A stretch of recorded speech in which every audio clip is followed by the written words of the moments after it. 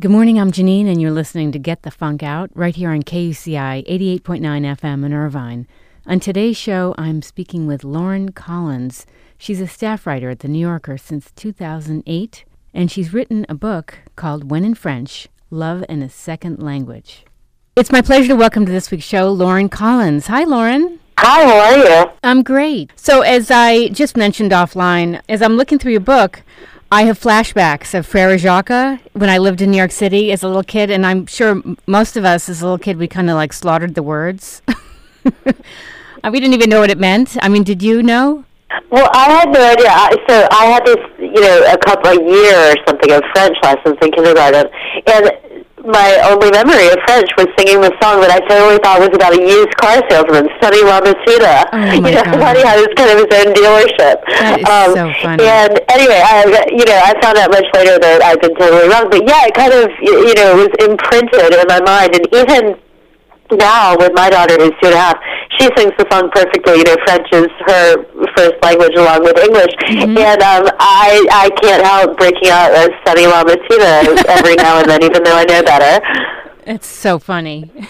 So let's back up a second. As I'm looking over this book and hearing about your story, I'm thinking, oh my gosh, this could be a movie. Oh, that would be nice. I wouldn't mind. But no, the thing that's cinematic about it, I guess, is, it's in this kind of tradition of, girl goes abroad, girl meets boy.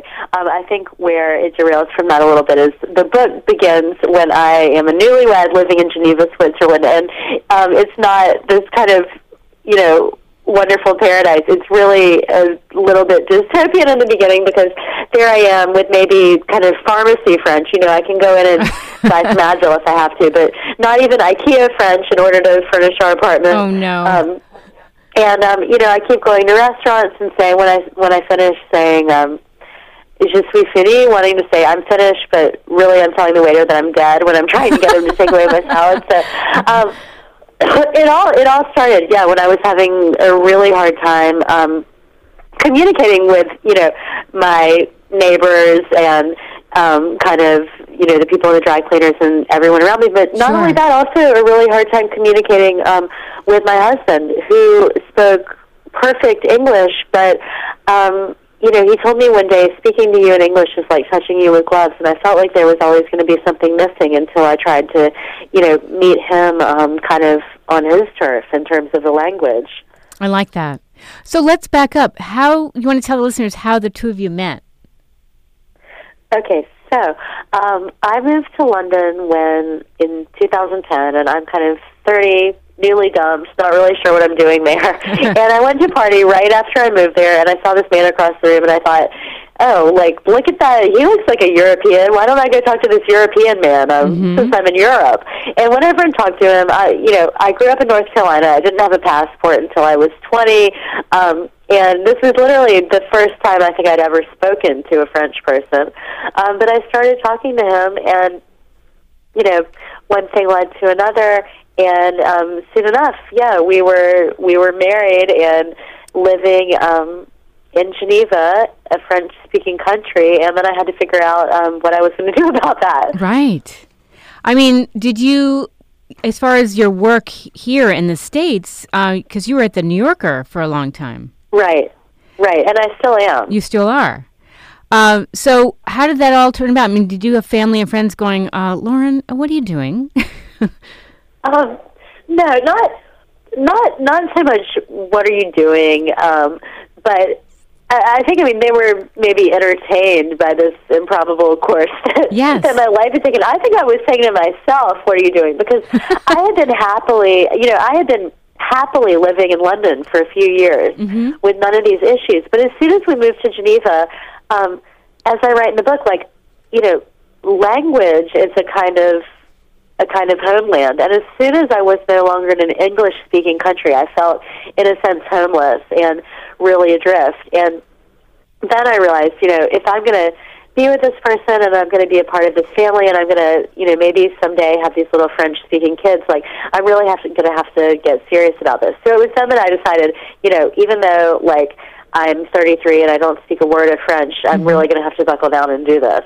And now I was looking in the book, and you were saying how you only knew Oliver in his third language. He also spoke Spanish. So right. Well, his grandparents on his mother's side were Spanish refugees from the Spanish Civil War, and so they spoke French at home. But he grew up learning. He learned Spanish from his grandfather, and so he had Spanish and French before he ever had any English. And I just felt like there were these layers that I almost had to chip away at. I mean, I was just, imagine like being with someone and making a life with someone, but thinking, well, I've never heard his real voice. I mean, I don't know what he really sounds like in his kind of natural, primal state. And it was funny when I did finally learn French, and there was a moment where it was kind of like all the static went down on the radio, and I felt like I was really hearing his voice for the first time. It was right when everything started to kind of come together and gel, and I was able to start making sense of these streams of French words.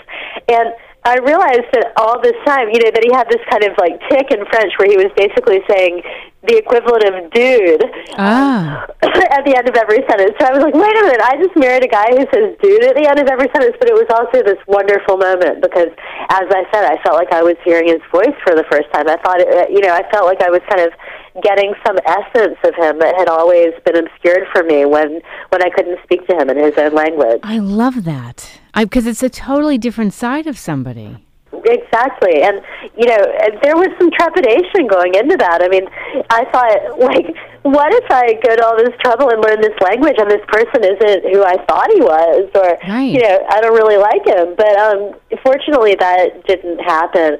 And it's really just deepened our ability to communicate. So for me, it was French. But what's interesting is I think so many people are going through this. Ours is kind of an exaggerated case, but anytime really that you're trying to communicate or to speak with someone who's different from you, whether it be, race, religion, culture, nationality, gender, even just temperament, you're performing these small acts of translation every day. And so I wanted the book also to be, kind of an account and a resource for people who are trying to just learn to speak to somebody, like in a different way, trying to learn how to communicate. And I think that's something that most people can relate to. Can you share also how you went about learning French? Because, I mean, I remember taking high school French, but, nothing really sticks until you submerge yourself into the culture. Exactly. And I mean, I'm not one of those people who just picks up languages so easy. I had high school Spanish. I mean, none of it really stuck. And I made a few false starts with French. Like when I first met Olivier, I mean, I had this idea, like many people do, wouldn't it be great to learn French? I have now come to firmly believe that kind of like positive, motivation gets you nowhere in language learning. There has to be some dire negative consequence looming in front of you. I mean, it's all about, fear. Sure. But I knew that I had to do it if I wanted to really be fully a part of my family. And so that was a powerful motivator. What I did is when I was in Geneva, I took one kind of intensive class where I went like 5 hours a day for a month. Wow. And that gave me a good foundation. And since then, I've really done it just kind of on the fly. I mean, I wish I had more time for formal instruction. And there are little kind of, kinks and just inelegancies in my French that I'll probably never quite iron out. That maybe I would or would have been able to if I'd had kind of a more traditional education of French. But no, it was really I had that one class, and then it's just diving in the deep end with a sense that like I really have to do this. It's not just a self-improvement project. It was something that there were emotional stakes. Yes. There was a lot riding on it. Yeah, of course. I love the French language. I think it's beautiful. Well, I do too. And, especially now that I can actually understand it. I mean, I always liked just the sound of it. But I was also, there were things about it that put me off. I was, like I had this idea that it was kind of snobby, that it was so formal and right. kind of, doesn't have that flexibility that English does. I mean, that's the wonderful thing about English is it's just so adaptive. But there are things that I've come to really appreciate in French. Even that stuffy old, something as simple as the vous versus tu distinction, the formal and the informal, the way you have to address everyone you meet. Right. I hated that at first. I thought it was like kind of, putting up this velvet rope in every conversation you're having and saying like, well, you can come in, but you stand in line over here. I didn't like that at all. Now I do. It's like this kind of really nice, dignified way of interacting as you go about your daily rounds. So there are things that have grown on me. Did you ever feel, I've heard this before, like an imposter, like, people are going to know that I'm new to this language? Yes, and I don't think I just felt that way. I think people do know that I'm new to this language. But what I was worried about was like losing some part of myself in taking on this new language and identity. It was funny because one of the things that motivated me was I saw Bradley Cooper giving an interview in like perfect French one day on TV, and I thought, okay, how can Bradley Cooper do this? And I looked it up on the internet, and he had spent like 3 months or something with as a French exchange student, like 20 years ago. Yeah. And I was saying to myself, like, is he some kind of prodigy? Like, why is French so easy for Bradley Cooper and not for me? But what I realized is that he's an actor. Exactly. And has no shame and no qualms about kind of assuming, shedding his own skin and assuming somebody else's mannerisms and intonations and accent. And so I had to either, try to think like an actor or like have a drink were my two kind of tips at the very beginning. That is so funny. I know, because really, normally people just get an acting coach, a dialect coach, and they take on a persona, and it's very believable. Right, and I did a lot of research for the book as well, and there are actual scientific studies saying like that even the thing about having a drink isn't a joke because obviously if you have too much to drink, it's your French is going to be terrible. But if you have kind of just the right amount, like 1 or 2 drinks, what it does is it just simply lowers your inhibitions, which is part of the difficulty of learning a foreign language because you feel like a dork doing it. Oh yes, definitely. What would you like readers to take away from this experience, from your book? What I'm really hoping is that people will read it, or they'll hear about it and give it to someone in their life, a child or a grandchild. But anyone who's kind of negotiating a relationship of difference, I think the book is kind of it's an examination. But at the end, after all the difficulties Olivia and I came up against, it's a celebration of the kind of empathy that you develop when you have to learn how to talk to somebody who's different from you. And, there are so many things that can be hard or that can be lonely about leaving, where you're from or who you are or your language. But in the end, it's also so wonderful. And you get kind of, in learning French, I got double the books and double the movies and double the holidays and double the things to talk about. Yes. And I think it's just a real experiment in developing empathy when you have to learn to put yourself in someone else's language, really. Yes. I love, there's a quote in here that later on in the book, in the chapter, The Conditional, bilinguals overwhelmingly report that they feel like different people in different languages.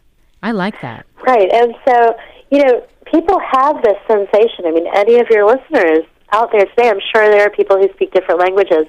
And you really do feel like you're kind of toggling back and forth between, like, personalities even. And there are different reasons for that. I mean, it can be that a certain language corresponds with a certain phase in your life, that it reminds you of the person you spoke it with. It could be, I had a friend in Switzerland say to me, she grew up speaking Spanish with her family of origin. She spoke French with her husband and children, and she said to me, but I feel so free in English because I'm nobody's sister or wife or mother. So it can be situational, but it can also, there are actual differences, too. There was a fascinating study that I include in the book where Russian speakers who are obliged to make a distinction between light blue and dark blue. Okay. So in Russian, you can't just say, oh, like, it's a blue shirt. You have to say light blue or dark blue. We're actually able to distinguish between shades of blue faster than speakers of other languages. This was something they did in a laboratory setting. So that's a language actually physically making you see the world differently, which I just found so fascinating. That's really interesting. Before we wrap, I want to ask you something. The theme of my show is Get the Funk Out. And a lot of times we go through these ups and downs, personal, professional. Was there ever a time you found yourself feeling like, I'm so overwhelmed? And what do you do when you're in that moment? How do you stay positive? Yes, that absolutely was how I was feeling when I landed in Geneva with no friends and no ability to speak French. And what I did was I learned French and I wrote a book about it. Mm-hmm. Sure, because then you don't feel so alone and you feel like, okay, I can kind of, get involved in the culture. Exactly. It was a way for me to engage and to, get out of my own head and into otother people's. And yes. So that was a great way for me to cope with that. Now, where can people find out more about you? I have a website. It's laurenzcollins.com. I'm also on Twitter and on Instagram under the same handle, Lauren Z. Collins. Z like zebra, and I'm a staff writer for The New Yorker, so a lot of my work is on The New Yorker website as well. Fantastic. And you live in France or Geneva full-time? I do. I live in Paris now. Fantastic. Ugh. Well, you've been so inspiring. I think I want to brush up on my French now because it's been nagging at me, and then I got your book, and I thought, I want to do this. Well, I urge you to do it. We'll do our next interview in French. It might be a while. I'm going to hold you to it.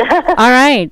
Well, you really inspired me. Lauren, thank you so much for calling in. Thank you. I really enjoyed it. If you missed any part of our conversation, it is up on my show blog, getthefunkoutshow.kuci.org. And if you want to find me on Twitter, I'm at moms, MOMZ _rock.